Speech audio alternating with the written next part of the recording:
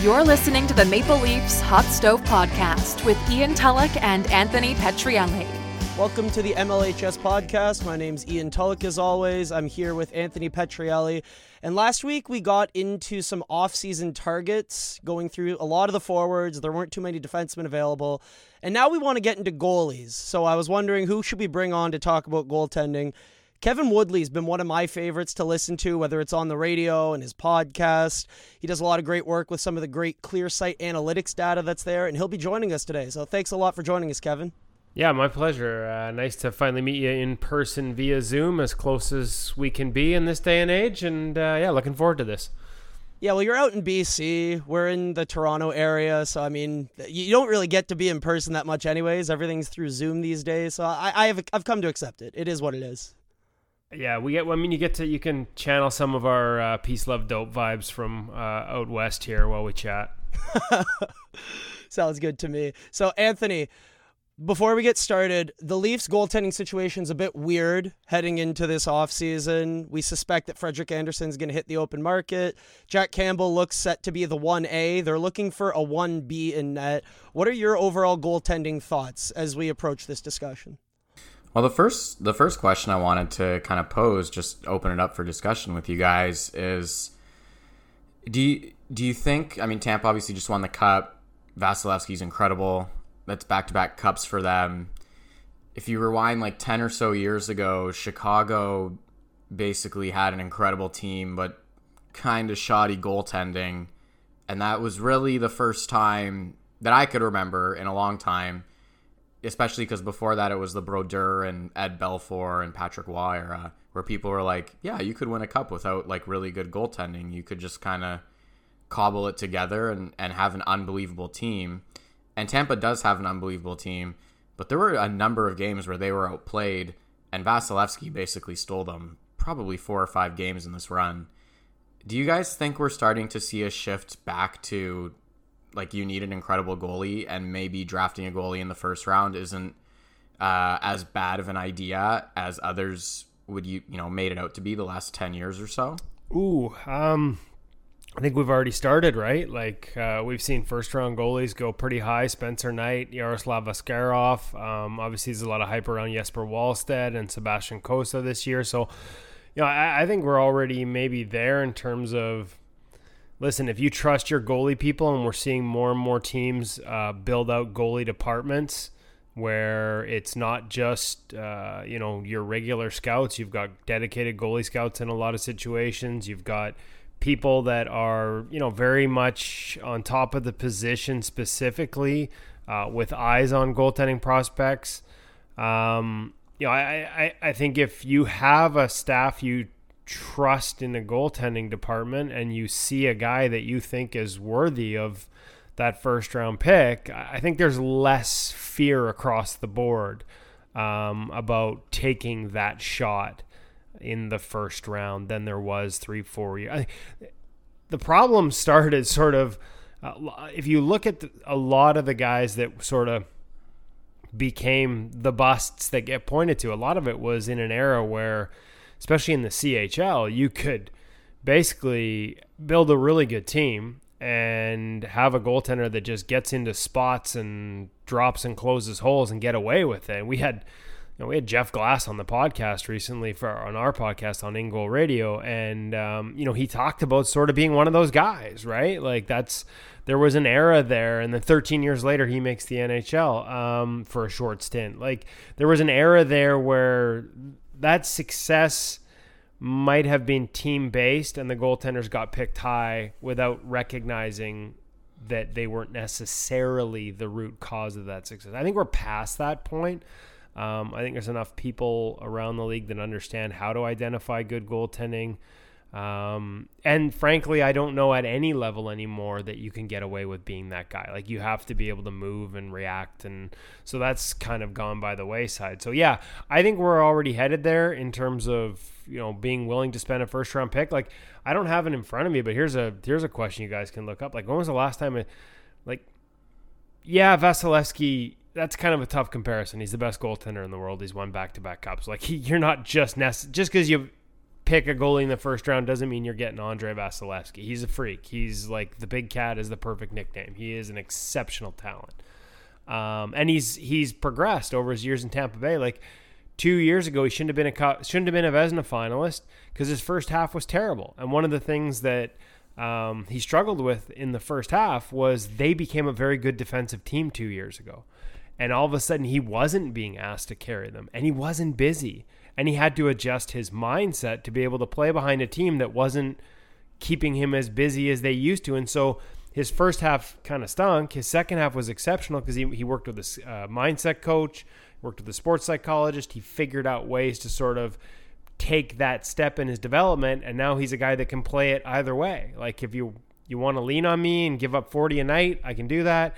If we're only giving up 19, I'm not going to struggle. And listen, not every guy can do that. Like you guys talked about Jack Campbell. One of the things I don't think he gets enough credit for is his ability to play behind a better defensive team than the Leafs have been in the past. Not every guy can do that. Cujo's the classic example.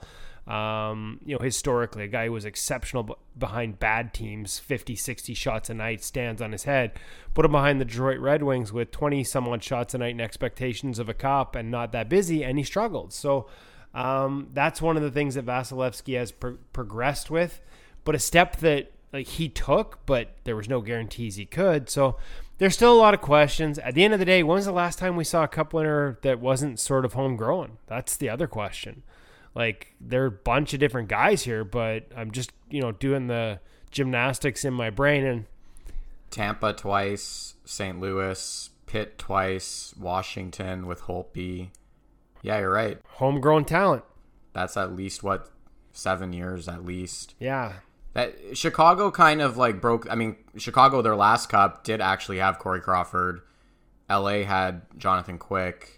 So yeah, you kind of run through it, and that's a good point. You talk about developing goalies and putting it in the system, and I think people are, I hate to say his name, but whatever. It's like the Al Montoyas of the world who went 6th overall, and then it was like everybody got really gun shy on goalies, and But you brought up not just Vasilevskiy, Spencer Knight's incredible. Would love to have that guy on my team.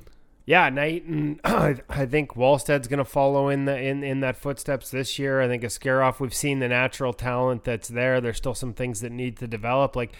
So it's a matter of sort of identifying a guy that you think can reach that level, and then putting him in a position where you help his progression. Whether it's in some cases by leaving him overseas, where he gets to play against a higher level of competition than he might if you brought him over early to junior. There's lots of different sort of paths, but if you identify a guy that has enough talent that you truly believe he's going to be an elite number one, to get back to the original question, if you believe in the people that are making that identification, then I don't know why you see that as any bigger risk than you would find with a position player. I think if you probably broke it down by picks and position, there are probably just as many busts at the other ones. We just focus on the goaltenders because there haven't been as many picked.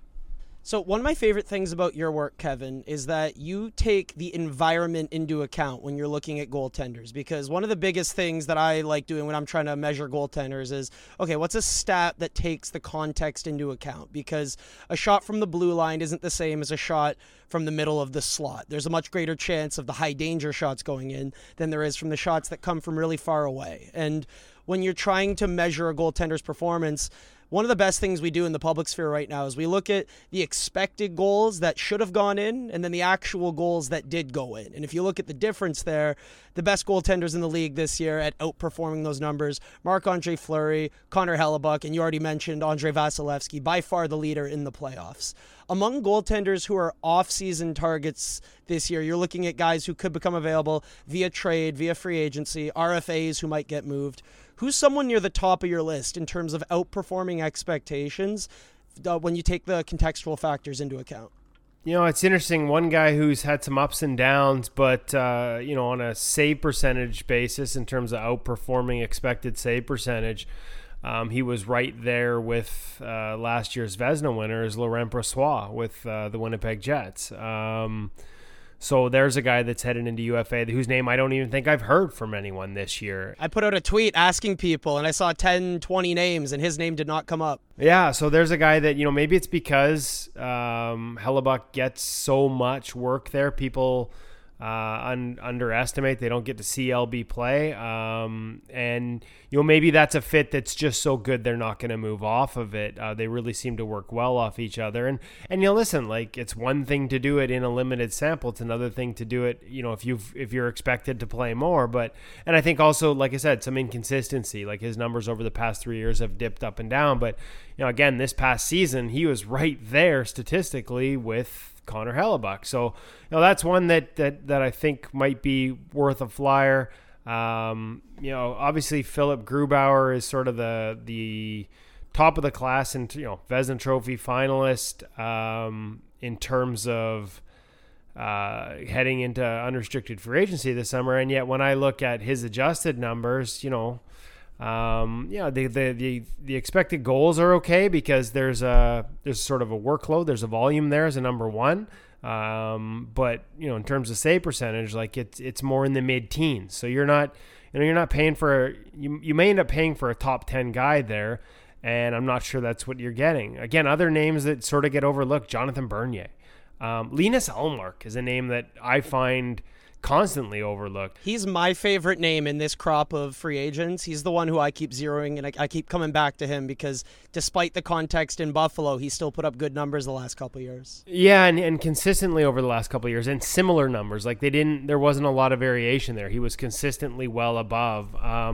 The only question with Linus, and this probably goes to a similar conversation with Antti Raanta, who has been excellent when healthy for the Arizona Coyotes the past couple of years.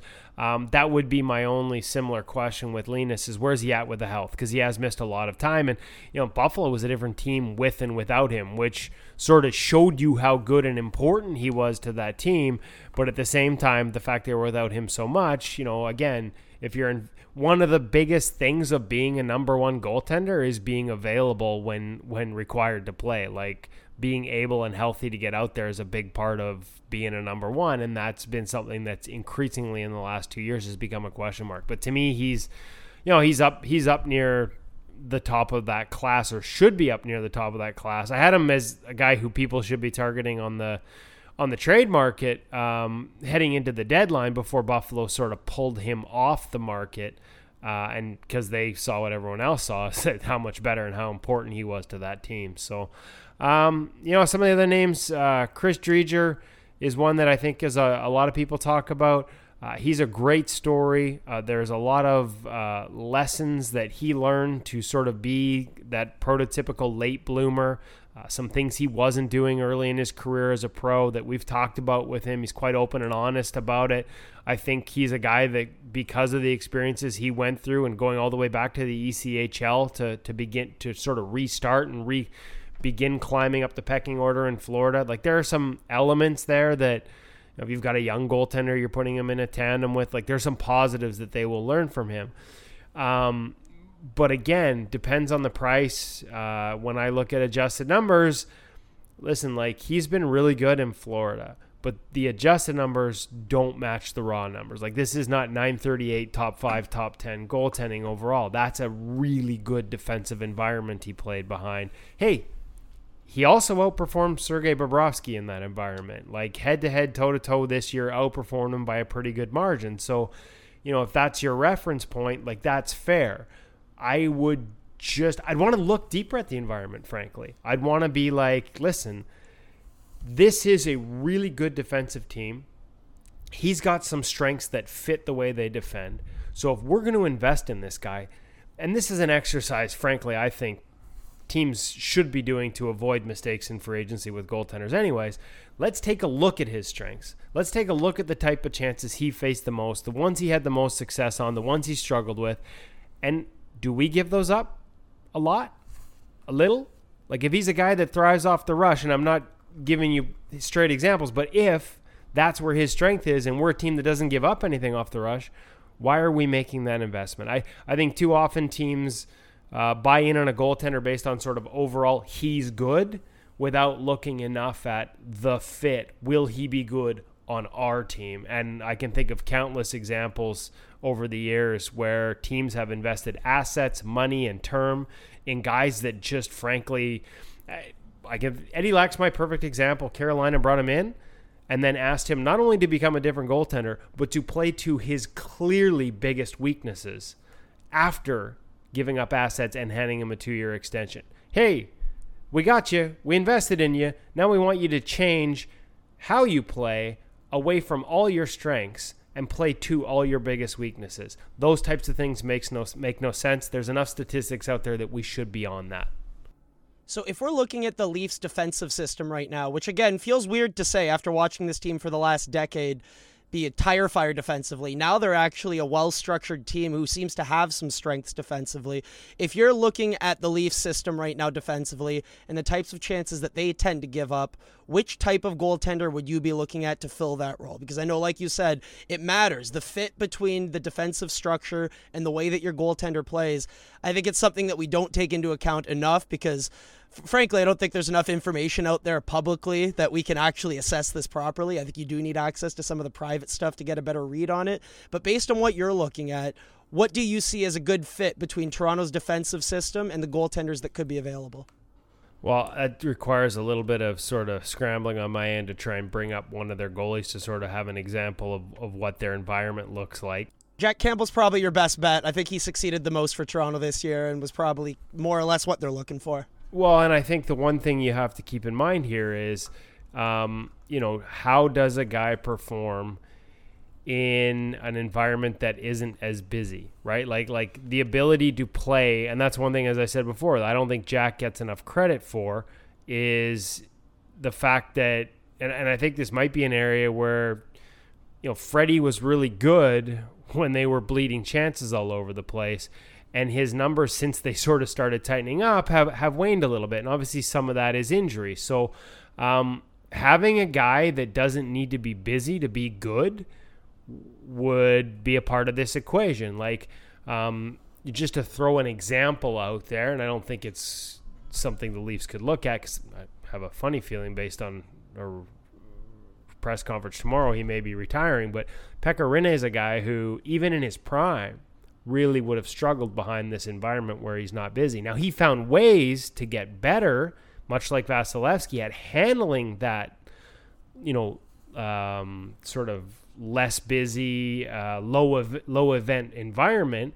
He became a hyper-aggressive puck handler. Like, you watch him go get pucks, like, off the wall, off the glass, body slamming himself in behind the net. Just, that's how he stayed engaged. It's how he ended up scoring a goal this past season. He would actually make saves behind the net. Other goalies around the league used to marvel at it to me. Like, he would slide into the boards in like one pad down VH to stop a hard rim. That's how he stayed engaged. He loved scooping pucks off the ground with his glove for fun, just to show off that he could do it. Well, I mean, hey, listen, I remember talking to Shea Weber back in the early days of when he was when Pekka was really at his prime, and he used to catch pucks along the ice, and I remember Weber and some of the other defensemen there at the time talking about it, like, a rebound off the pads as a defenseman, I've got my back to that, and I don't know where it's going.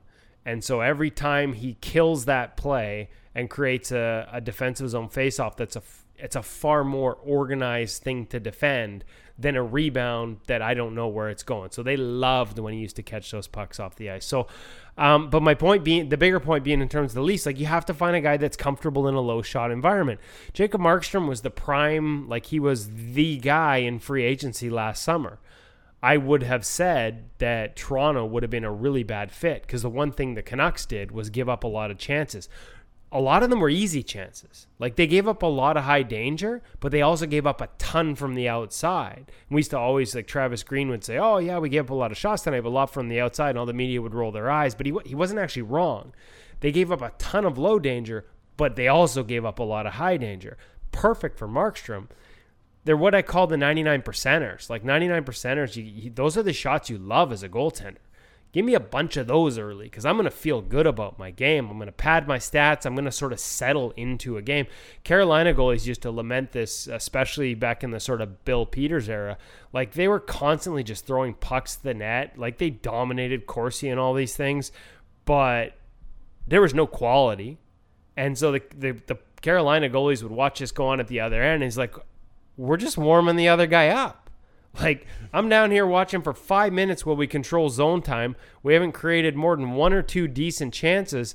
And then when we do turn it over, it's a 2-on-1, and I haven't seen a puck in 5 minutes. Like, so you got to find a guy. Jacob was one of those guys that I had some question marks about whether he would be a fit without sort of all those low-quality chances to allow him to feel into his game.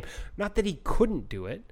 He just hadn't had the opportunity to do it. So first and foremost, you got to find a guy that fits that environment, because that's what the Leafs are right now. Like, they are not a high-event team defensively.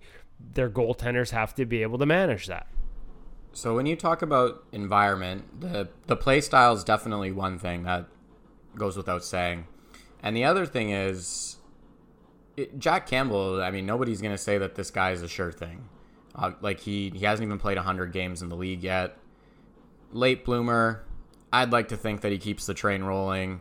Not because of any sort of statistic or whatever. I would just like to hope that he does, but it would be hope.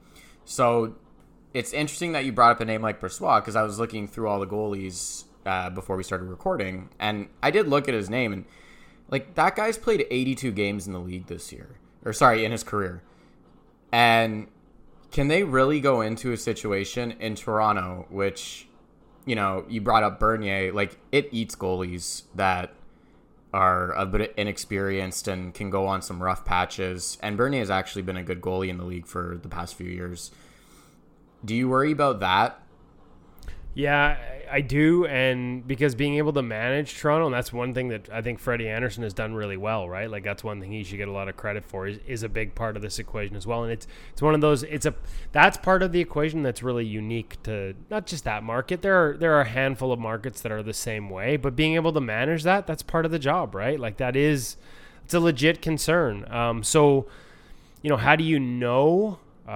Much smarter people than myself would have to figure that out. Probably I'd be having conversations with sports psychologists, frankly. If I could have that conversation before signing a guy, have my sports psych have that conversation, I would be, frankly. The only other thing you can do is, has he had to do it before?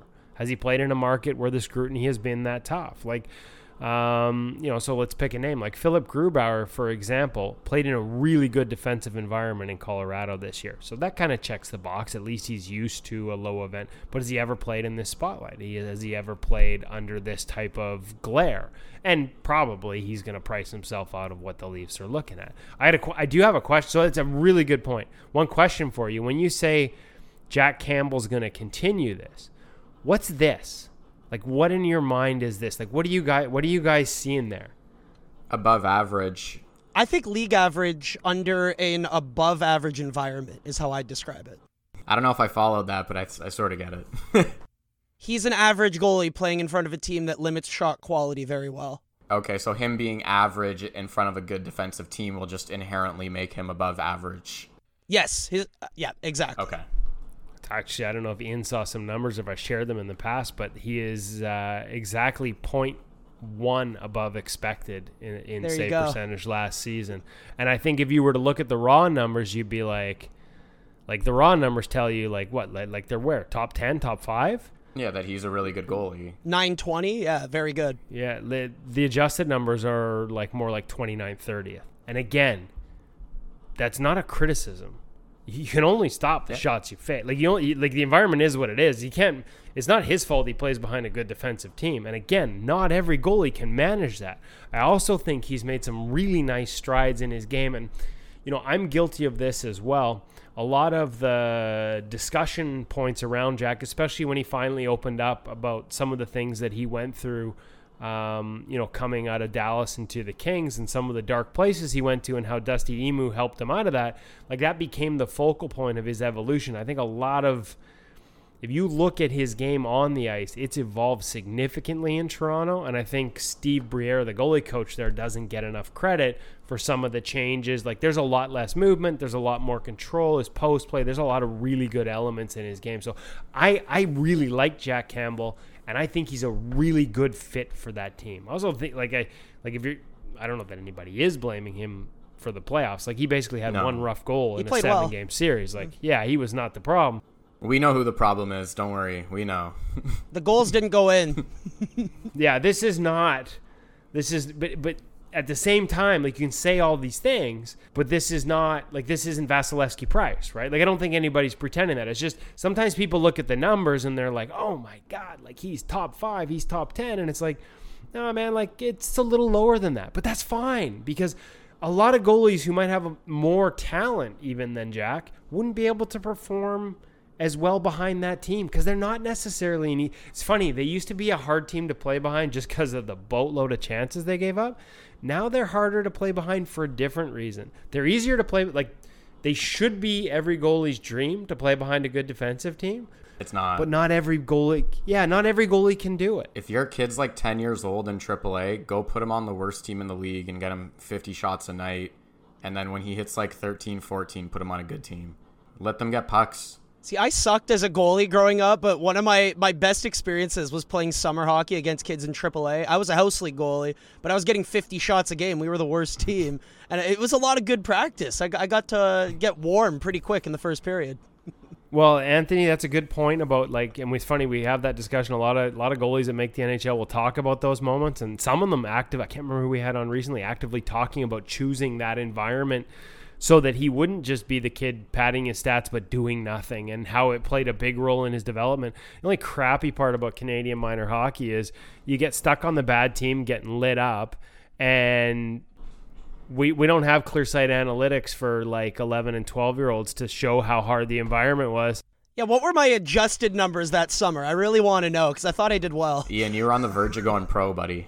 Listen, I'm looking for some of those in my beer league team. I can't be that bad. But honestly, like, the problem in Canadian minor hockey is sometimes you get saddled with bad numbers, even though it was because of a bad team. And you know how it is. You don't make rep 1 year, they never let you in the door again. So, but we digress. I think the Campbell point about him being average, and I'll be the first one to say, like, I know very little about the technical aspect of goaltending. Any kid I've ever coached that's a goalie, they know the only thing I would always say to them is, I could tell you if you were too deep in your net, and I could tell you if you let in a crap goal. That's about the extent of what I know. But I think the average point about Jack Campbell is really interesting, because speaking about that crap goal point, most of the times I watched, including his 11-game win streak heater that he had, there were almost none of the games I ever came away and I was like, wow, Campbell stole them a win. Like, basically the whole time it was just like, this guy didn't let in a bad goal. Like, he made the standard saves. The Leafs didn't give up much. He saved, pretty standard shots. Like, he didn't do anything crazy. And this goes beyond the goaltending of things. I look at the Leafs and I think to myself, is that good enough for the Leafs? Because we know what the Leafs are like come playoff time. And I swear to God, through 5 years of losing in the first round, I can't think of a single pretty much game that a goalie has stole for them. Like, I can't think of a single win they've had. James Reimer, Game 5, Game 6 against Boston way back in the day? That's 2013. That's way... Oh, we're going way back. Sorry. Okay. Yeah, right. So you have to go to 2013 off... I know, I thought of him too. That's why I specifically said the past 5. But, like, I basically can't think of any. And then that kind of brings us full circle to the original goaltending point now, where it's like, is it good enough for goalies to just be average? Because the league is... Everything is so tight parity-wise... But if you have a guy in net, you're always competitive. Yeah, no, I mean, it's a fair point. I was just looking up first of all, like, a couple of the names that we've talked about already. Like, I think we talked about Antti Raanta and how good he's been, and Darcy Kemper's a name that gets a lot of attention. Just to give Jack Campbell some credit here, he was slightly ahead of both of them this year. Like, if I look at the order in terms of expected save percentage to actual, that ranking, it's Jack Campbell, then Darcy Kemper, and Antti Raanta. So, like, listen, being above expected means you're in the top half of the league. And those are two guys, especially Kemper, that I think people probably from a narrative and outside view would have ranked much higher. And his season in Arizona, another good defensive team, was about the same as Jack Campbell's. So, got to be careful that we're not disparaging Jack Campbell with any of this talk. We're putting like, there's tiers here, right? Like, there's your Vasilevskys of the world, your Hellebucks of the world. And even though Jack's got some raw numbers that match that, we're just sort of putting the perspective of, hey, this is a really good defensive team. But again, don't diminish what he's done. Yeah, at the end of the day, like, this is what salary caps do, right? Like, you got to make a tough decision. And I'll put it this way, and it's kind of going back and forth here. We've talked about, if I had the right answer, right, like, I wouldn't be talking to you guys. I'd be, if I could just pick the guy that win a cup every year. I hope you'd still come talk to us, though. On principle alone, I hope you'd come. Of course. I just wouldn't be able to say anything, right? But like think about it. Like, we talked about Vasilevsky, we talked about homegrown and all those things. Like, and yet, one of the most respected goalie coaches in the game over the past 20 years told me this last season. He's like, give me truth serum and ask me if I would take top three, like 3 great centers down the middle, a great top 4 on D, or a superstar number 1 goaltender. And every time I will tell you to give me a great top 4 on D, and I will build you a goaltender that can win behind them. Barry Trotz would agree with that. So, like, as much as we talk about, looking at Vasilevsky and looking at Price and the cap hits and their level and getting to the playoffs and getting to the final with those two, I think there still is a mentality out there, and it's not just an analytics mentality. That's an old school goalie coach talking about that, hey, if you can build a system that supports a goaltender, you don't need to have, you don't need to spend all that money on the goaltender himself. So, and yet, Andrei Vasilevsky, 2-time Stanley Cup champion, right? How many years did we just run through where it's got to be a homegrown guy? So, I don't know that there's absolutes. Do you think the Leafs have anybody in the system that's a homegrown guy? I don't know how familiar you are with their system, but some people are high on Joseph Woll. Some people you talk to think Ian Scott's actually really good. He had a good career in the CHL for whatever that's worth. Beyond that, like, it's basically like pray one of those two guys breaks through. I don't know if there's much else out there in their system. Yeah, I'll be like, full disclosure, Anthony. I don't like to talk out of. I gotta ask. Yeah, I don't like to talk out of my ass. And I haven't done my homework on either of those two guys. I've heard really good things about Joseph Woll. Sometimes when we get down into the the farm teams and stuff, I'm relying on other people's opinions. I do know some people that Joseph works with off the ice in terms of the mental game. He's invested in some technologies to get better. Like, what I love about Joseph is what I've seen, and I got to see a little bit of him, of his game I like, but he's also, and this is where the mentality part of things comes in. Like, I like no stone unturned guys. Like, I like guys that are always looking for ways to get better. And I think the assumption from a lot of people is, aren't they all like that? And the truth is, no, they're not, right? And actually, some of them, like, I know some that can get so wrapped up in always looking for something new or something different or something, to add to their pregame to get them ready to play, that pretty soon they're exhausted before the puck drops, or they're constantly chasing something else without ever really truly understanding their own foundation. So it's even a fine line there. But generally speaking, I like the guys that are always looking for ways to improve, and Joseph Woll checks all those boxes. Ian Scott may do the same. I just don't know him as well. I don't have the background, but Joseph's a guy I know who works with John Stevenson, who probably most famous for his work with Braden Holtby and Carter Hart as young goaltenders, but also works with, like, he's quietly got some pretty big name pros as well that he doesn't advertise. That he helps, and the fact that Joseph sought him out, to me, is a good sign.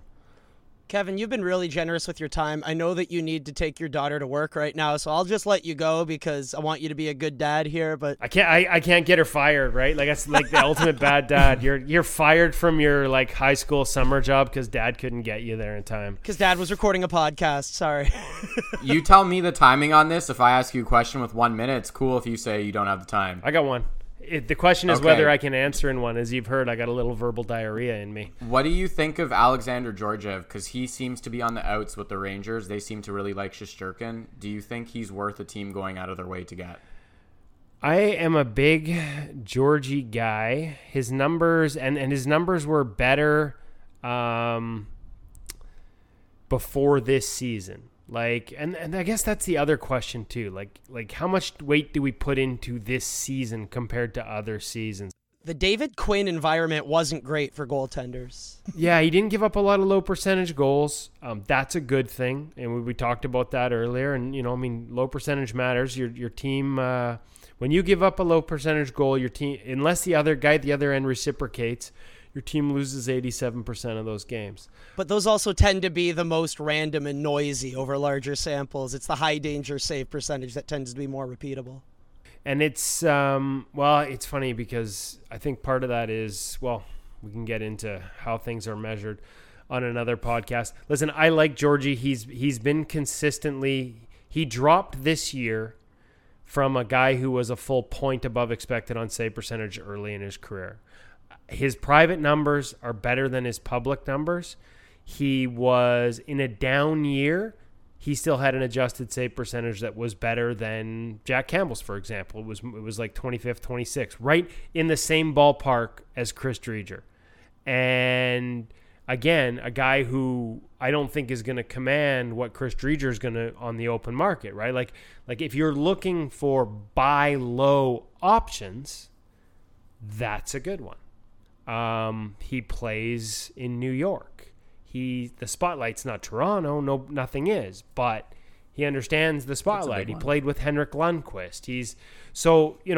I don't have time to go through all his numbers and see, you literally can, and if teams aren't doing this, they're insane. I'm sure the Leafs are. You can literally plug goalie A into Team X and spit it out and see what it's going to look like. Is it actually going to be like that? No, there's too many, but it'll be a close estimation. And so if Georgie checks those boxes, I like everything else about him for sure. And I think his private numbers have been consistently in his NHL career, even after a down year this year, over the course of it in totality, have been, a full point above expected, which would put him in the, late teens to low 20s range overall. And that's not a bad place to be, especially when you do it year over year. Even in a down year, he was still, a slight, notably above expected. Most guys in a down year, they're going to drop even below that. So that, to me, that's a pretty good sign. Eye test, this has become a game of east-west and patience on the skates. That's what you need in the NHL today as a goaltender. As it becomes increasingly east-west, your ability to not commit too early to the ice is that's become one of those factors that separates. And Georgie is so good at holding his edges and maintaining his edges and not committing to his knees too early. He's not the biggest goaltender, but he makes up for it with his patience. And so for all those reasons, yeah, if you could have at him at a low price point, I think he'd be a good fit. All right, Kevin, we'll let you go. I think that was longer than a minute, but hey, I love it when you ramble because good stuff usually comes from it. So we'll let you go, man. But thank you so much for joining us. Where can people check out your work real quick? Kevin is in goal is the Twitter handle, and pretty much anything In Goal Magazine. We do have it's a subscription product. If you're not a goalie, it's probably not for you. If you are a goalie of any age, we literally, before we did this podcast, I had Alex Nedeljkovic on for an hour and a half breaking down video of saves he made. We share those once a week. We do pro reads. We've had Carey Price, Freddie Anderson, where they watch the video and explain their thinking. So I think that helps young goalies learn how to not just be a goalie school goalie where they know where the puck is going. They can learn to read the game. We have drills from guys like Carey Price, bunch of NHL goalie coaches that I have video of their NHL goalies working, shared the tips to the drills. Jason LaBarbera, David Riddick did a few. So pretty much like the only place you can find lessons and tips and drills from NHL goaltenders, ingoalmag.com. Check it out. And that's why I love your work. It's in-depth stuff. So thanks so much, Kevin. Drive your daughter to work already. She's probably yelling at you. I go quickly now. See you guys. Thanks. Sounds good, man. Have a good one. You too. Thank you so much. What a guy. Big fan of Kevin Woodley over here. I think I'm a big fan of Georgiev right now. And if you remember last year in the offseason, some of the talk about what he might cost was like absolutely insane. Kasperi Kapanen at the time. I'm trying to remember. This was back in those Twitter days. Darren Dreger was tweeting up a storm. I forget, but it was not fun. I don't know if I'm losing it, but I feel like at one point I remember somebody saying Nylander, and I could just be losing it, so that's entirely possible. It's not too far-fetched for this market. But it's funny, it's kind of like I'm talking on my ass in circles, because at one hand I say Brossoit, like the guy's barely played in the league, but then on the other hand I'm like Georgiev. But the difference to me is I think Georgiev could be a stud. I've got a question for you, Anthony. After 39 minutes, or let's call it 40 now, of listening to Kevin Woodley go into some of the deeper, not just numbers, but some of the eye test stuff that comes with the position, who do you want the Leafs to sign or trade for this offseason? So if the price was low, like I just said, I would be interested in Georgiev because I think that he could actually be a stud goalie. Whereas I think most of the guys that are available on the free agent market are like they're available for a reason. Like they're good, but they're not great goalies. And I think Georgiev has a chance to be a great goalie. So that really intrigues me because I don't know how many chances the Leafs are going to have to actually get a great goalie at a potentially cost-controlled price. Going through the Stanley Cup champions, like you mentioned, as much as I love bringing up a Chris Osgood or an Antti Niemi back in Chicago, it's a good point that most teams do have an above-average goalie when they win a Stanley Cup. It's really, and especially for, I mean, we've been poking fun at them for probably a month now about the Leafs being the Leafs, but they really are. Like, if, like they need a guy to steal them a game once in a while, and Campbell's been good, and Campbell, you could maybe argue, stole one of the games against Montreal, but I wouldn't say that he stole the game. I would just say he was, like, really, really good. And I'd love to pretend I was super smart here for having that Jack Campbell opinion, but you know why I had that opinion? Is because me and Kevin Woodley will DM or I'll be like, hey, what have you got this week for me? That, like, you know, just for fun. And he'll be like, hey, fun stat, Jack Campbell's actually been league average this year. And I go, what? And he explains the context behind it. I just remember pretty much after every game that he played, Alec, Declan, and I here at the little hot stove crew would message each other, and we would just say, like, he just didn't let in a shit one. That has value, though. I mean, I love bringing 100%. that up. It's good to not let those in. Freddie was letting them in. Jonathan Bernier, in some of those dark times, there were some bad goals. Yeah, and now I kind of sit, and this is a habit I've tried to make a little bit more, like, to do it more often, especially in the off season, is to actually kind of, like, go back at notes I've taken or whatever that were happening during the season, to kind of get my mindset back into what was actually happening. I've done the same thing. I'll reread a report card, and half the time I'll go, what the hell were you thinking? But sometimes it's nice to reread in the moment. Even beyond that, I think people, like, they'll just sit there and they're basically doing what Kevin just said. They look at his numbers and they're like, Campbell was sick. And he was good. Like I said, like, we're not trying to take anything away from him. He was good and he steadied the net for them, which was very significant. The shutout that he had in the playoffs was a team shutout. I don't remember too many big saves that he made in that game. And I think that's a testament to TJ Brody, Jake Muzzin, the Leafs' entire core buying in defensively. As much as we're frustrated at Mitch Marner and Austin Matthews, they stepped it up defensively this year. And they've logged too many minutes, but in those minutes, they weren't allowing quality chances against. And that definitely matters. I remember getting a little bit of heat in the comments for not writing too much about Campbell's shutout. And I just said, like, I didn't think that he made any really good saves. Like, I just thought he did his job, and it just turned out that by saving, like, pretty basic chances, he ended up getting a shutout because of it, which, kudos to him. I didn't think it was even remotely within the top 5 most interesting things that happened in the game. So I didn't say much. So then he kind of, like, looked back, and it's really interesting. So we were arguing about, just to shift gears out of goaltending for a little bit, we were arguing about the Travis Dermott contract a little bit, right? Of course we were.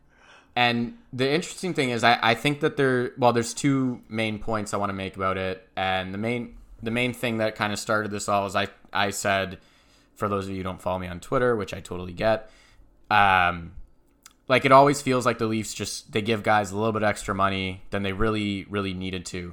And that's not to say that Dermott isn't a good player. I think he'll easily be worth that money. And it's not that he's drastically overpaid. It's that you're doubling his contract value. No. It would be stupid to sit there and say, like, he's not going to be worth that money. He is going to be worth that money. Of that, I have no doubt. I just think they could have grinded him down like a $200,000.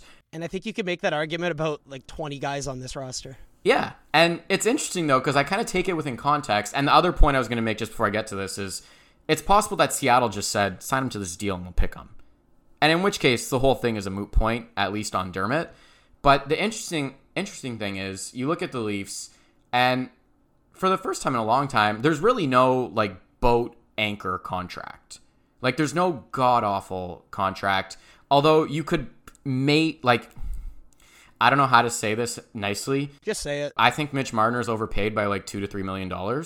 And that's huge. Well, yeah, I mean, you compare him to Rantanen and Sebastian Aho and his comps at the time, and that was always the case. So we can sit here and say, like, there's no, like, terrible contract, but, like, by the same token and percentage, like, if TJ Brody was making, like, I don't know what the math of how that would factor out, but if TJ Brody was making $6 million and change instead of $5 million, I don't think anyone would sit there and be like, sick contract all of a sudden. It'd probably be like, he's actually, like, notably overpaid. They'd start bringing up his point totals. Yes, which you know that you say that in jest because I brought that up and just said he was a 20-point player playing a ton of ice, playing a ton. And I get what his role is. I'm just saying his margin for error, if he stops being as good as he's been defensively, like even a little bit, then you kind of squint and go, okay, well, is this worth it? But he's not there yet. We'll bring it back to goaltending in a second here, but on the Dermott thing, I don't want to become a parody of myself by just pumping this guy's tires as if I'm his agent, but the one thing I like about a 2-year deal instead of a 1-year deal is that I think we can all see that there's still some upside there with Dermott. I don't think he's reached his peak as a player yet. I think there's clearly some tools, some things that you can't teach that he can do, whether it's going back on a loose puck and shaking the first forechecker or playing a tight gap in the neutral zone. It's very difficult to teach players who can't do those things to do those things. So the fact that he can do them is definitely a plus. The frustrating aspect with Dermott is that he doesn't turn any of that into offense. And you'd think that he would be able to with some of his skating ability, some of his puck moving ability. You'd think that it would lead to more quality chances when he's on the ice. And for whatever reason, it doesn't. I'm wondering if in Seattle, when he maybe becomes the go guy on a second pair and plays with a stable defensive partner, I'm wondering if maybe the offensive production starts to show up a bit. And not even just individually, but at the team level, does his team get more quality chances when he's on the ice? Because right now, he's basically a low event player. He plays a lot like the Toronto's bottom six, in that when he's on the ice, the other team doesn't get many opportunities for, and the Leafs don't get many opportunities for, because Dermott's just standing behind his own net with the puck chilling. And I don't know if that's the best strategy. One thing I will present to you anecdotally, and you can feel free to go back and let me know what you think about this after you sit on it. I don't think he does enough in the middle of the ice. I don't think he does enough between the dots. Players who do nothing offensively skate between the face-off dots and the boards. Players who create things offensively skate between the face-off dots. And that's especially true in the neutral zone. And whenever I think of Dermott skating up the ice, I think of him skating right along the left side wall. And you can't do anything. Like, if you play players that are worse than you, and Dermott's good, but he's not like that good where he has like a talent gap or advantage against NHLers. You're talking about transporting the puck up the ice, right? Like creating off the rush. Yeah. If you play against players that are inherently worse than you, but they understand how to angle, which most guys in the NHL do because they're in the NHL, you can't do anything. A surprising number of defensemen don't. A surprising number of defensemen just back up and back up and back up. But you can do that basically if the guy's skating down the boards. Like, you can't do anything. You're not creating. You have to have a move to get inside. And frankly, this is a TJ Brody frustration where even though he's stellar defensively, you'd think with his speed and his skating ability, he'd be able to create a bit more when he got the opportunity to jump up into the play. And much like Dermott, Brody's kind of a defensive specialist. And it's weird. You don't think of guys with that kind of skating and smooth aspect to their play with the puck on their stick. You don't think of them as defensive specialists. But because of their inability to create off the rush and, like you say, use the middle of the ice as an alleyway for offense, it kind of turns them into a defensive specialist. Are you more or less convinced now that the Leafs are going to expose Dermott? I've accepted this a long time ago. I'm already cheering for him on Seattle. I'm just letting you know that I don't think it's the right move. I don't think it's the right decision. And again, that's a shocker that I would say that his agent on Twitter, who doesn't tweet anymore, I can't get over giving up on a guy that young for Justin Holl. I'd rather expose Kerfoot and save the money, or I'd rather expose Justin Holl, who, by the way, even though he's done well with Jake Muzzin, so has every other NHL defenseman. And I'm not sure that has anything to do with Justin Holl's ability, or if it's just a testament to how good Jake Muzzin is. You still save money. Like if you if they take Holl and then you promote Dermott a little bit, I mean, you're still saving $500,000. I mean, it's not even a full player, but it's something. What Justin Bourne would say is that you pay that $500,000 because you know Justin Holl works there. Yep. Whereas the uncertainty, if Dermott doesn't work there, oh crap, now you're screwed. Now you need to give up an asset for a defenseman on the trade market. Maybe that $500,000's worth it just for the certainty of, if nothing else, Justin Holl can play alongside Jake Muzzin.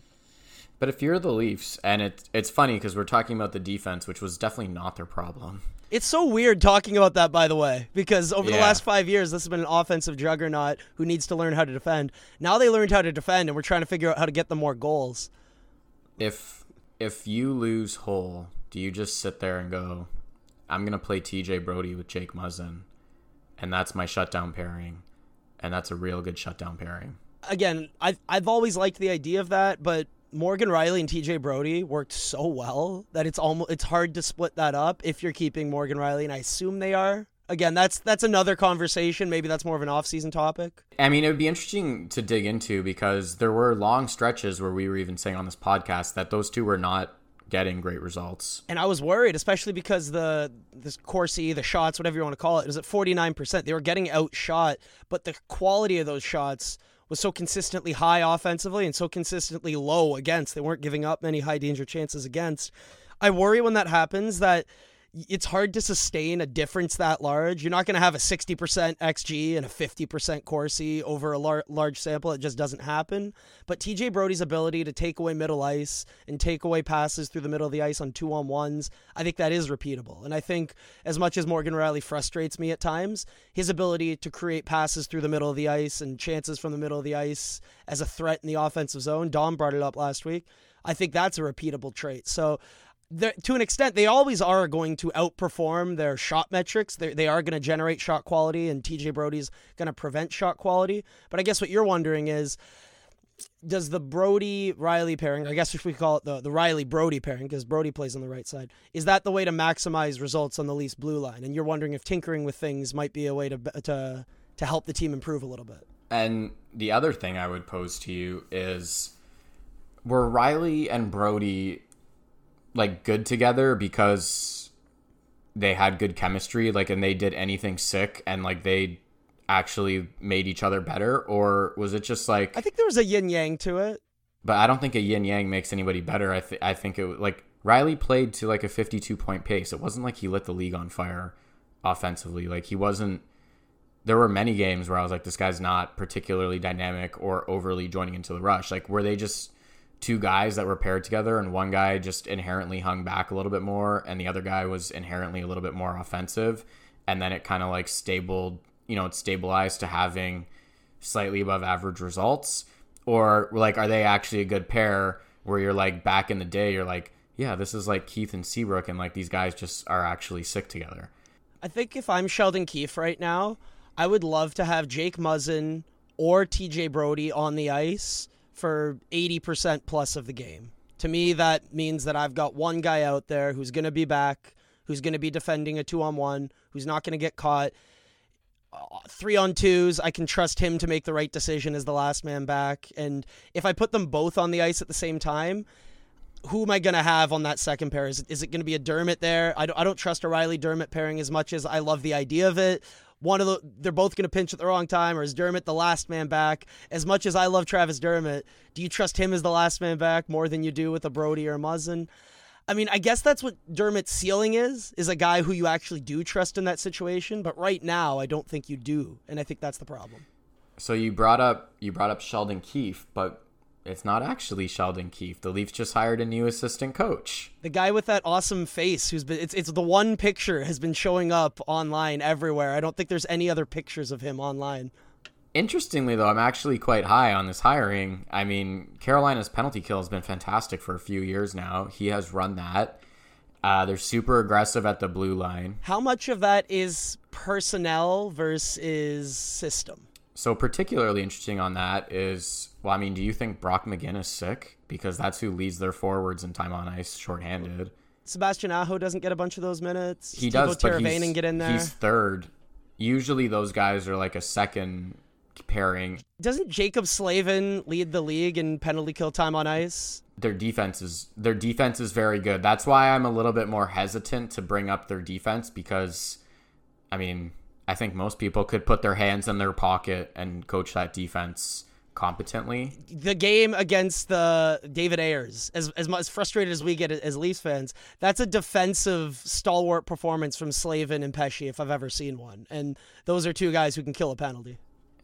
Those guys are very good, but interestingly, so I mentioned Brock McGinn, and last week when Dom was here, I mentioned Jordan Martinook in a comment that probably everybody threw away. I actually really like Jordan Martinook. I think he's kind of Daniel Winnicky for me. He's not as good as Prime Winnick, but he's the same kind of mold where he's grindy, but like he can handle a puck and skate. He can forecheck. Great puck retriever in the offensive zone. Zach Hyman-y kind of. Can't finish, so that's very similar to Daniel Winnick. And I love Daniel Winnick. Daniel Winnick was like one of my favorites of like as a grinder of that time. He was the eternal second round pick. Gotta love Daniel Winnick. He was a good player, man. But both Martinook and McGinn are pending UFAs.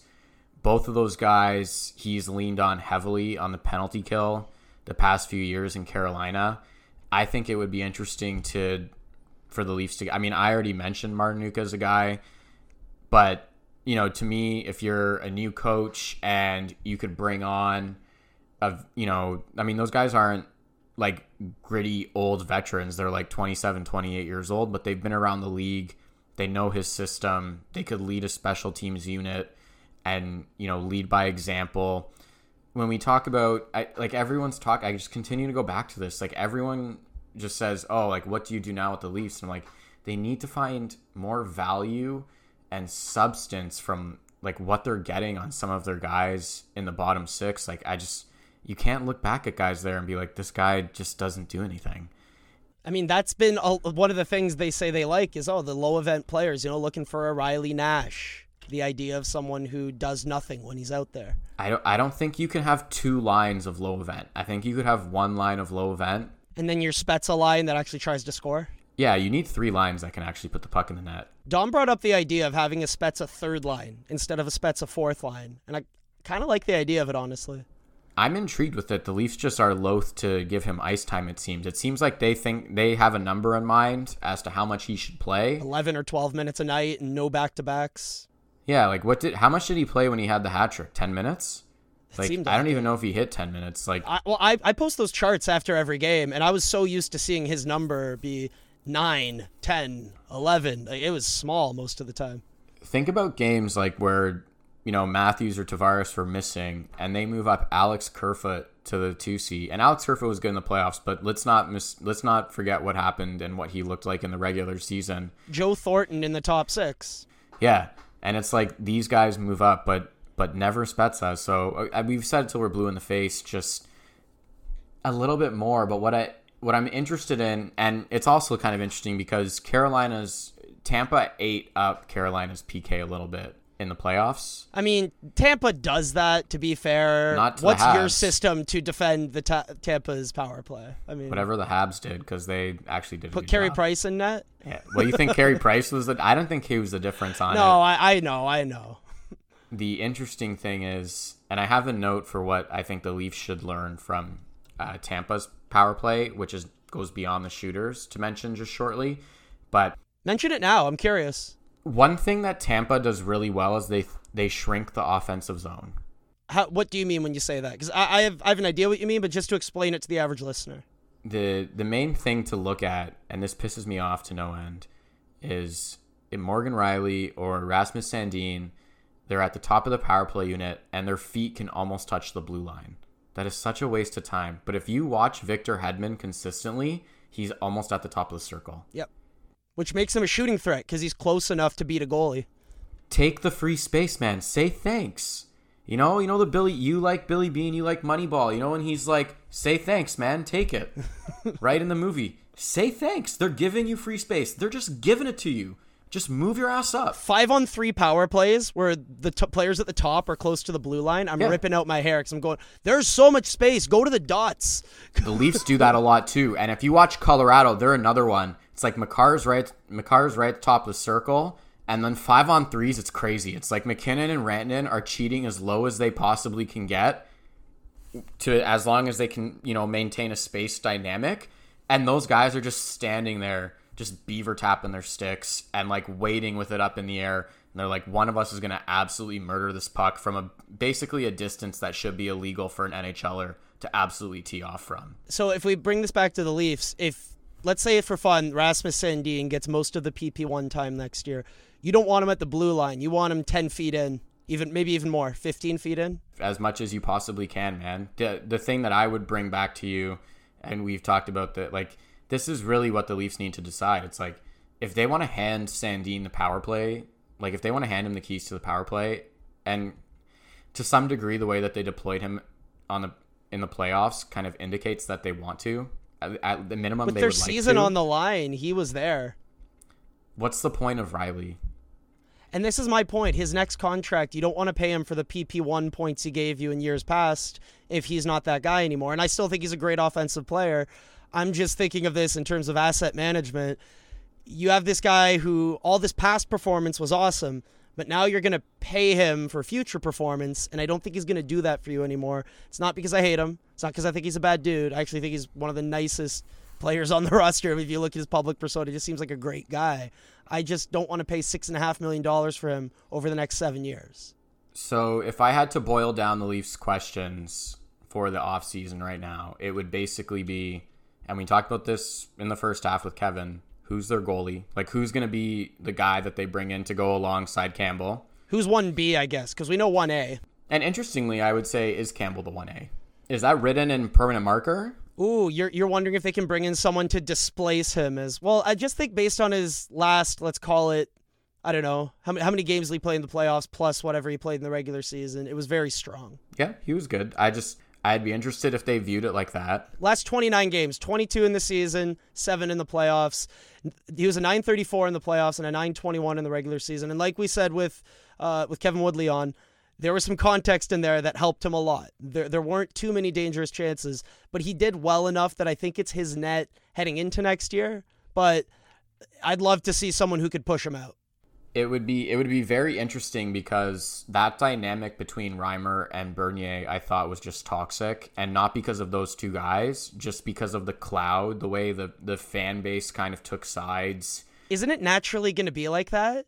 It's awful though. Like, it's really, really negative. And like, I want to be clear, it has nothing to do with the players. I think Reimer's a awesome dude. I have nothing bad to say about Bernier. Well-dressed man. I don't think it had anything to do about either of those two personalities. I just think the cloud that it brought around it was really, really bad. So I don't know if the Leafs are giving that any thought, because that wasn't necessarily something that Dubas lived through, right? But the way that kind of went down, like, to me, if you bring in a guy like Georgiev, it's almost like, it's sort of like that. It's sort of like when the Raptors brought in Kyle Lowry when they had Jose Calderon, and Lowry wasn't that good at the start, so then they were starting Calderon, and then it created this like awkward situation where eventually they were like, fuck it, we're just giving the team to Lowry. Like, we don't even care. Like, it's not even based on merit. It's just like, this is the younger guy and the guy that we believe in. That's Garrett Sparks over McElhaney. The same kind of decision-making process, yeah. Right?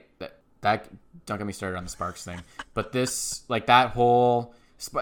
I can't.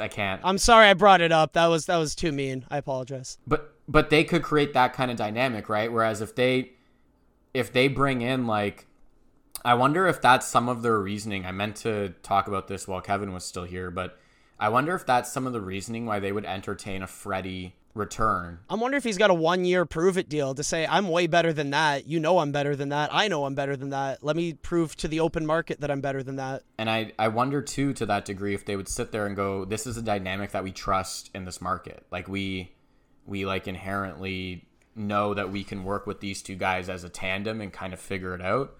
And it's not like too much. Like, if you bring in Ullmark, like, you don't think Ullmark wants to start?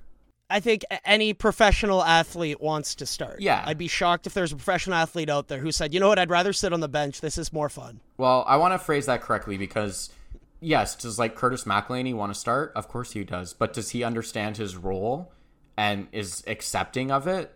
Great comparison. Great example.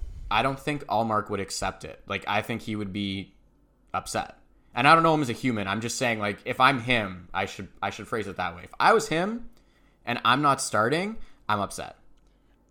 And that's how you cause problems. I was outside this weekend and got massively sunburned, so I can relate to Frederik Andersen here. So let me play the role of Frederik Andersen real quick. As a fellow ginger-bearded man, I just had the worst year of my career. After 4+ seasons of stellar goaltending, I know I'm a top 10 goalie in the NHL. Why would I take term in the open market here right now when I've already made a fair bit of money in the NHL? I want to prove to myself that I can do this. So I want to come back, whether it's here for 1 year or I want to go to the New York Islanders for 1 year. I want to go somewhere for 1 year and post a .920 save percentage and then sign a 5-year deal in UFA and get my kids into college and everything. But for him, I don't think it makes sense to sign a long-term deal right now if you're Frederik Andersen. I guess my question, if I was Dubas, and so you say, well, I think I'm a top goalie, and I go, well, I mean, you weren't last year, and I mean, you're only as good as what you've done for me lately, so I would fight you on the top 10 thing for sure. Well, Dubas, you're a numbers guy. You know that sample size matters more than anything with goaltending.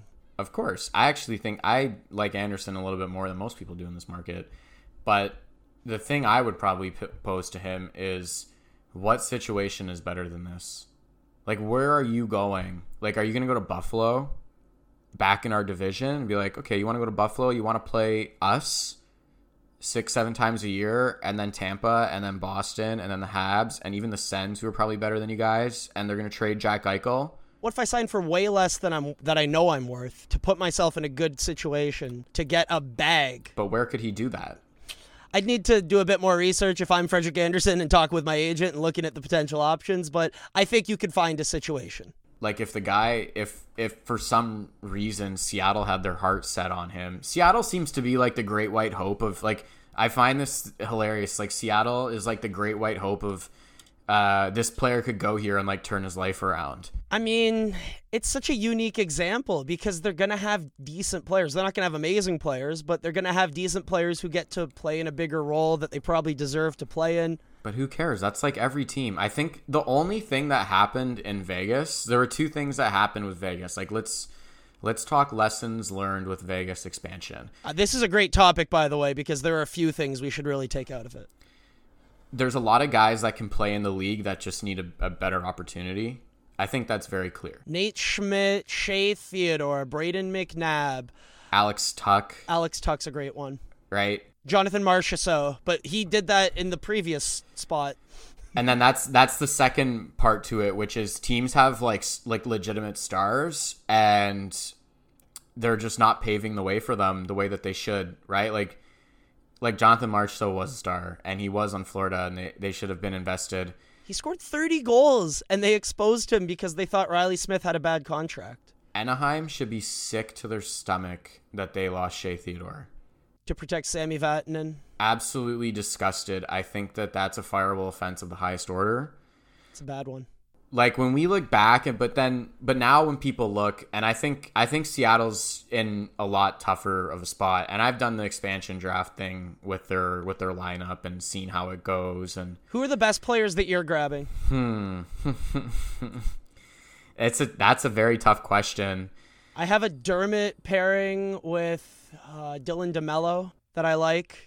Do you think Mark Giordano can still play? Do you think Michael Backlund can still play? I know like those guys are both on Calgary, so I know you're just going to get one. I'm wondering what kind of draft equity you can get. Right. Because, again, my biggest takeaway, you talked about lessons that we got from the Vegas expansion draft. I think it's this. You're going to lose one player. Don't overthink it. Give up your fourth best defenseman or your eighth best forward. Just, it's happening. But if you start giving up assets so that they take this guy instead of this guy, or you start making trades, we're going to trade away this guy now because we need to set ourselves, you're still going to lose one player. And if you start doing all that other stuff, then you're losing multiple pieces, multiple assets. Just bite the bullet, Lose the player that it's going to hurt a little bit to lose, but don't give up on that guy with potential. Don't give up a first-round draft pick because you're afraid of losing your fourth best defenseman. That's not a good idea. The other thing I'd like to point out from the whole Vegas thing, and to me, I thought that people should have learned this lesson. And this is why, like, I know people roll their eyes when I talk about guys like Jordan Martinook and Brock McGinn, but these are guys that have played in the league and they know how to play in the league. And the team that I thought should have shown people this lesson is, I don't know if you remember, but the 2011-2012 Phoenix Coyotes at the time went to the conference finals. And Mike Smith was sick. But if you look at their roster, it's like... In my head, I'm trying to come up with it right now. I'm like, Shane Doan's got to be there. Ray Whitney and Radim Verbata were on it. Radim Verbata ripped off a 35-goal season. He was just strangely very good in Phoenix. He was subtly awesome for a few years there. Keith Yandel was 24 and coming along. And then it's just like their whole team was basically just like vets, like just guys that know how to play in the league. And people inherently know this. They inherently know that veteran teams go far. And you see it in almost every circumstance, right? Like World Juniors, the older teams win. Oh, come on. Team North America was pretty awesome. They were so fun, man. I told you a number of times. I went to that Sweden thing game. They were super fun. Wait, Sweden... the Sweden Team North America game. The whole, like, McKinnon toe drag, like, the sickest one of the best overtime games ever. Yeah, so I was there. It was unreal. But jealous. At the end of the day, this is where people, like... idealize, right? They sit there and go like, if this just young guy if Nick Robertson comes in and he's sick, like you just need guys that know how to play in the league, but you need them throughout your roster. Can I give you a solid counter argument? Because that's what Ken Holland is telling himself. That's why he's trading for Duncan Keith, and it's a terrible idea. No, that one's stupid, and I laughed at that trade the second it happened. I know, but my point is that you're going to overvalue the idea of veteran leadership. And does it matter? Yes. Should you value it over playing ability? I get worried. No, of course not. But I'm not talking about leadership. I don't give a shit.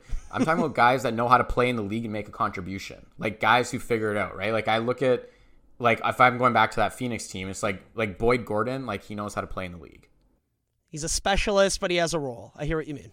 Right? Vegas at the same time was the same role, right? They had Belmar.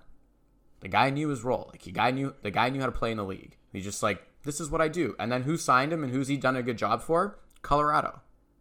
Another smart team. At the same time, you don't want to overpay those guys. You got to understand the market. Yeah, to some degree, Colorado probably has overpaid him. But you get some value of just bringing in a guy. It's the same way that we just talked about with McElhinney and with goalies. Like guys who are just like, this is my role and this is what I need to do. And if I'm not doing it, I've got a problem. And sometimes this is the issue I have with these veteran guys who were once very good, but they're not as good as they were, and they're in like a strange go-between. Like Wayne Simmons, to me, if you're not hitting everything that moves, you don't have it for me. Like that's your role. The fact that he had 0 fights in the playoffs for me, and it's funny because I'm the analytics nerd who cares more about his play driving numbers than his fights, but if he didn't drop the gloves once, I don't see what he's really doing, because isn't that kind of his role? I think it was game 4 and he crushed Gallagher. And that was it. Like that was about the only hit of note. A momentum swing moment. I do wonder that if Wayne Simmons is playing in front of fans in Toronto, he probably has a bigger impact, right? Because that's his entire role, is to create energy. But what I respect about a guy like Corey Perry is that guy was a literal superstar in the league. Like he led the league in goals. Like he was disgusting. Won the Hart Trophy. Here he is, and he's a shadow of himself. But what's he sat there and done? He's just like, this is how I'm going to contribute to games now. Like, I'm going to do what I did, but to a lesser degree, and just focus on the things that I'm still physically capable of doing. Like, I'm just going to go to the net and be a piece of shit. Going to go hard to the net. I'm going to piss people off. Right? He's just like, I know my 2 things. I'm just going to go to the net. I'm going to piss people off. And that's it. Like, that's all I'm going to bring, but I'm just going to do it really well. And I'm just going to do it shift after shift. Would have much preferred Corey Perry to Wayne Simmons, by the way. 100%. But when we talk about, like blue in the face now, right? But like that to me, like Joe playing on power play 1 is just like not understanding his role, which is on the coaching staff too. Exactly. That's on the coaching staff. But it's a little bit of both, because I think that he played a role in that. And I think, there was definitely a promise of sorts that he was going to play on line 1 just to come here. And he shouldn't even have had to accept that. The guy, like, you're 41 and you haven't won a cup. I would have just been like, I'm happy to be here. I'll do whatever it takes. Compare that to a guy like Spezza, who that quite literally is his attitude. He's like, I'm happy to be here. I will do what you guys tell me to do. You want me to take faceoffs on the penalty kill? Fucking take faceoffs on the penalty kill. You want me to play 9 minutes a night with Jimmy Vesey and Travis Boyd? That's what I'm doing. Doesn't say shit. Doesn't any promises. Give me the vet minimum.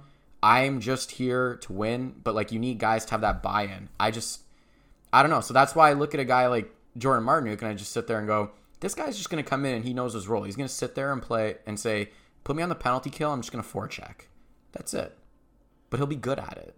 I want to put a bow on this conversation because we're we're an hour 14 into this conversation, and you brought up the 2011-2012 Phoenix Coyotes. I don't want to talk about that. I want to quickly talk about some goalies. Who's your guy? My guy is Linus Ullmark. I brought him up with Kevin. I said that's the guy that I've kind of circled on a piece of paper. I like the save percentage over the last few years, despite being in a rotten set of circumstances. The injury concerns scare me, as they should with any goalie. But I think we have a decent sample with him. We have 117 games of him being an average to above average NHL goaltender. I like that, and I think he's going to go for less on the open market than a Drieger will, than other goalies that we brought up in this podcast. Grubauer will go for, than even someone like Petr Mrazek, who's weirdly become a bigger name. I do wonder what some of these guys go for. Drieger is high on my list. What are your thoughts on Drieger? He's someone I'm a big fan of. I like him. I think if you sign him, it's basically one of the two of you is going to, like, it's a 50-50 until one of you just takes the net. And I think that's what you want if you're the Leafs right now. Yeah, I worry about the lack of vet, like having like a vet and like a real vet goalie. Can Jack Campbell be your vet? No. Like, I think you need like a real vet. That's kind of why I've started to lean Mrazek of late. I've been like pretty big on Drieger coming in, but now that I'm like, the more that I've like thought about it, I'm like, I don't know if I can. I don't think I would sleep well no matter what, but I don't know if I would sleep well with like that tandem could blow up in your face. Like, the guy's played in the league for a year. Like, that could, goaltending is voodoo. It's a weird year. It was a shortened season. Like, that's a tough one. My only concern with Mrazek is the injuries, because he is a good goalie. If there's any sort of price tag on him, I wouldn't pay it. But if you could get him at like a good number as a good vet, like a guy who can push Campbell, but a guy who I don't think would be problematic if Campbell was running with it, which I kind of think is sort of their thinking on Anderson. My only thing with Ullmark would be like, has he played a single big game in this league? I mean, that's the thing when you're getting guys from Buffalo. That's the toughest thing, right? Like, you sit there and you just go, like, it's not like minor hockey where like the gap between like the shit teams where I said like go play on a shit team and get 50 shots a night, but the gap between like a bad minor hockey team and a good team, like, it's way different. Like, it's not even close. He played professionally in Sweden. You play some big games there. Do those count? International events? I don't know. The pressure is different. So, I mean, you never know the answer until you see it. Like, the guy could just go to a good team and be sick, and everyone will sit there and be like, well, the signs were all there in Buffalo. And that'll be true. But I don't know. Maybe I talk myself out of it and I get into my own head with that kind of thinking. I worry about a guy who hasn't actually had to play any big games in the league. Like, the pressure is way different. I think for once there's a plug and play aspect to goaltending in Toronto now where, like, we brought up this word a lot and I'll use it again, environment. I think the environment for save percentage is a very positive one right now. I think a league average goalie could come into this team and play above league average in terms of the results that they post. So whether you get a Drieger, whether you get an Ullmark, whether you get a Mrazek, insert name, I think could do a decent job for the Leafs next year. Will it be good enough to win a Stanley Cup and to give a Vasilevsky performance, Conn Smythe worthy? Probably not, but can it be good enough to get a team who controls the run of play and controls the run of chances and for once shoots more than 2% in an important playoff series? I think that could be enough to win. I just wonder if that actually happens because this team's cursed. We'll wrap up here, but the only thing that I want to note on this, and this could be an hour-long conversation in of itself, we should maybe do a podcast about it. The thing I would just say is I wonder if we are taking that for granted a little bit when we say, like, it's like they're really good defensively, it's a plug-and-play team, like, et cetera, because again, the division sucked, and it was a shortened season, and I really wonder what, like, you know, okay, McDavid and Draisaitl are sick, but that team is full of holes. And the Jets had bring up the same thing where they had an Ehlers, they have all these offensive weapons. They could barely control the puck. Yeah, and that's the thing. If you have the puck, you'll get more chances. They never played Tampa. They never played Boston's top line. They never played Colorado. They never played like these kinds of teams that like they needed those legitimate challenges. Measuring stick games. Yeah, they really needed them. So I wonder, yeah, like do I think that they could get Campbell and like Allmark and be a playoff team? Yeah. But like, are we here to watch them be a playoff team or are we here to watch them win a cup? Because we've seen this playoff bullshit for 5 years. I'm sitting here. That's why a guy like Georgiev actually intrigues me, because I sit there and go, this guy actually has a chance to be like very, very good. And the thing with him is that it's not just for this upcoming season. He has the chance to be a starting goalie for the next 4 or 5 plus years. This could be a guy for longer than that if it breaks well. And exactly. So there's something to that. So that's kind of been like my big thinking cap there. I think the Leafs are good defensively. I think they're improved. I actually would be very curious how they would fill a gap of losing a Justin Holl. Like we probably underplay that, but like losing him, like it would hurt. Like it would throw, like there would be some questions as to what they're going to do on defense. And, you know, they have like those top 3 guys are all aging. We'll see. They have serious questions. Like we said, they have to figure out their goalie. They have to figure out the Morgan Rielly situation, and by extension, whatever is going to happen with the expansion draft. And they have to figure out like a real third line center. I mean, left wing's going to be a hole too, assuming Zach Hyman gets a big payday somewhere else. I don't know if they can find a way to keep him. There's an argument to be made for it, but maybe we get into those discussions next week when we start to evaluate the Leafs offseason from a contractual standpoint. So hold on to that thought. We'll be back next week to talk about more Leafs offseason stuff. We've gone through all the forward targets, the D targets, the goalie targets. We've looked at around the league. Maybe we'll look a bit more introspectively in this next podcast and evaluate the Leafs roster, look at their cap-friendly page for a full hour, and talk ourselves into who's staying and who's going. I had fun this week, Anthony. Kevin Woodley's a smart guy. I'd definitely be down to have him on again. Really enjoy his work. So, do you have any final thoughts before we get out of here? No, because if I say anything, it's going to lead to another hour-long conversation. Yeah, go eat more pasta. Enjoy Italy's big Euro Cup win there, buddy. Euro Cup champions. Oh, man. My family, my ancestors in England are not going to sleep well after watching that penalty kick. I went to college after. It was glorious. It was a gritty morning waking up, but it felt nice to cheer for a team that actually understands how to win big games. It felt nice to cheer for a team that understands that depth and having a team of contributors matters, not just 1 or 2 guys and laying out the red carpet for them. And there's not many championships I get to celebrate, even though the Raptors won recently and Italy did win in 2006, but I am going to enjoy the absolute hell out of this.